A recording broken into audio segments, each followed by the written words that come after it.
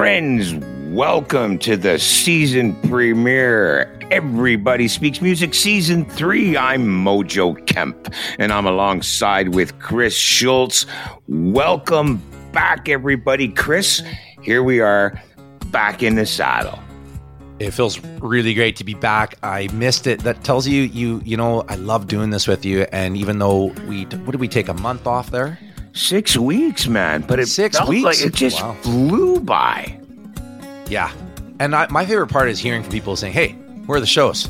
So anyone out there who's listening, who's itching for the next show, do we ever have a great season 3 coming out for you? And Mojo, how about our first guest that's going to be coming out next week? What an amazing young man this guy is. You want to tell our listeners a bit about what they're going to get next week? We have an amazing young man, Chris. Pete Dankelson from Pete's Diary will be joining us. What a story this guy has.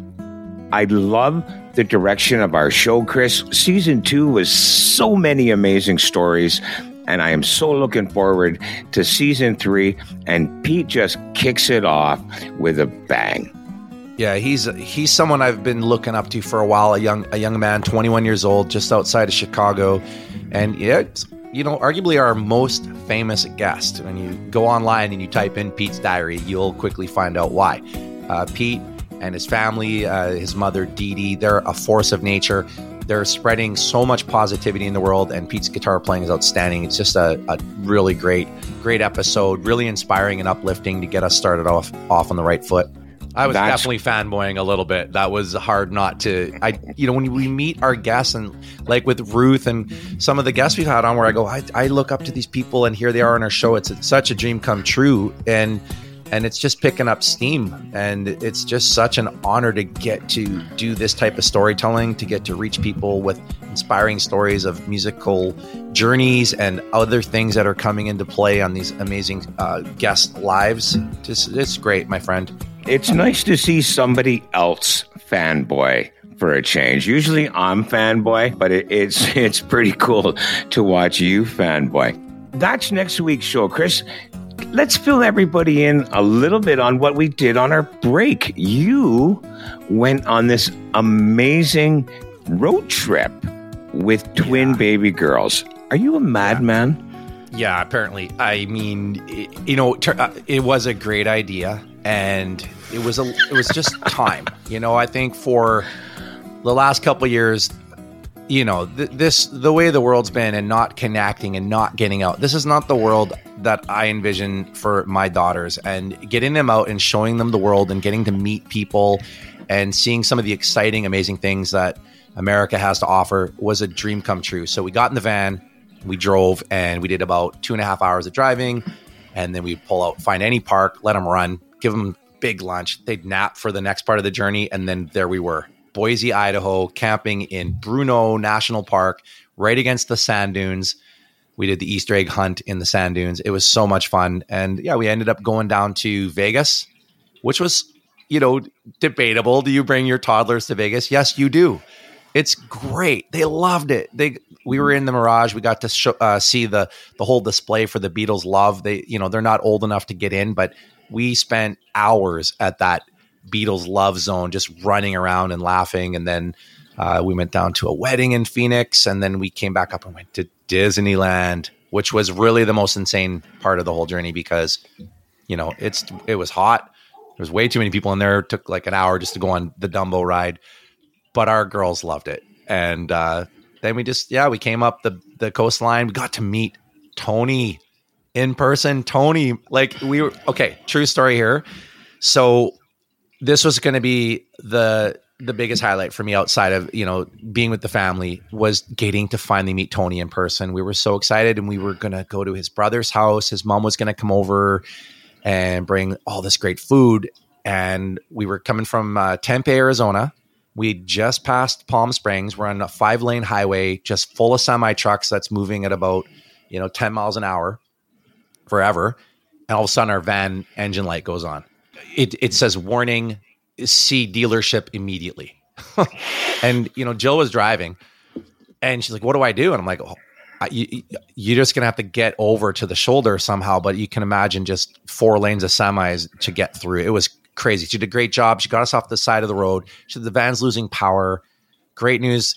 We managed to get the thing back to a dealership in Palm Springs, and there was nothing wrong. Apparently, it was bad gassed. Is what they said. What? So it just shows you. Sometimes the technology can't handle something. But the van was fine. We got back on the road, but sadly, we missed Tony and his family. So we were really bummed about that. And I reached out and said, when we leave, we're going to be driving up the 101.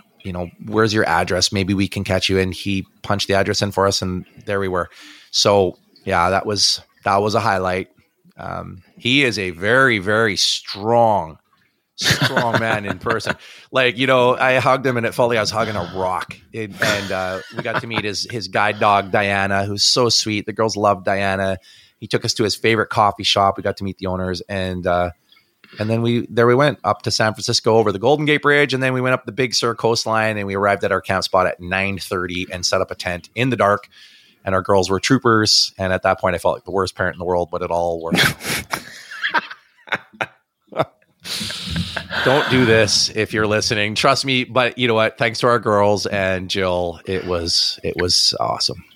It sounds pretty awesome, bro. It sounds like it's a great trip. And they're only this age once, my friend. Only this age one time. Chris, when we left, the last show was an amazing 2-parter about focal dystonia. And we had on the very lovely Ruth Childs. I want to know, and I'm sure listeners want to know too, we know you've got Ruth's book. A little update on where you're at. What's going on with Ruth's book and The Hands of Stone? Well, I mean, I'm very relieved to have this book in my possession, and also just a direct contact with Ruth, and she is doing some great work online. I missed a lot of these master classes that she's been hosting, but she's just there giving the information out and directing people where to go. But to back up a bit, every word in her book is resonating with me. I've never read a book where I have to slow down and think about every sentence. And that is such a fun way to read a book. So, I'm about a quarter of the way through it. It was hard to read on the trip because we were either driving or watching the kids. But I just remember escaping up to the top of this one hotel we were staying in. There was a pool up there, and I just read the book for an hour straight. I got up to some of the earlier exercises, and I can just tell, just becoming more aware of my body, of where the problems are really coming from in my mind and how that relates to the body.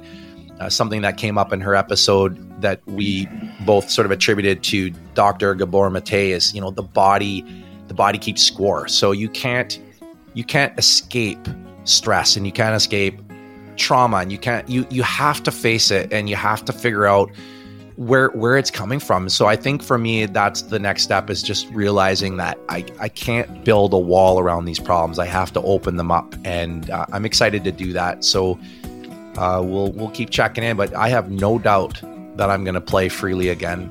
Part of it is just accepting whatever happens too. It's not even a thing I'm fighting with. I don't really need to play the way I used to play.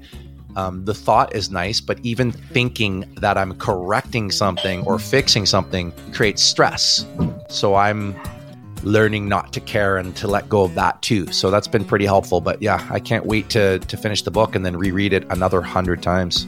Chris, I'm so stoked that you are that stoked about Ruth's book, and I can't wait to do a little work with Ruth myself on my teaching journey, as we talked about on that show. I am so looking forward to getting this season rolling, my friend. Absolutely. And like we were just saying, Mojo, with some of the numbers we're seeing and the support we're getting, we're so grateful. And I wanted to say to all of our listeners, truly, if you've had an episode that resonated with you, please share it with someone you think might find value in it, because we're really proud of some of the material that's coming out, the stories, the inspiring tales that are being shared. So if you heard something in season 2 or season 1 and you remember it, please share it with someone. We don't want this to sit wrapped up in a small community. It's meant to get out and help the world. When we meet Pete next week, you're going to hear another inspiring story, an amazing human being that's out there impacting countless people. So thank you for your support, everyone. We really appreciate it. That's the premiere, everybody. Thanks for joining us. And remember, everybody speaks music.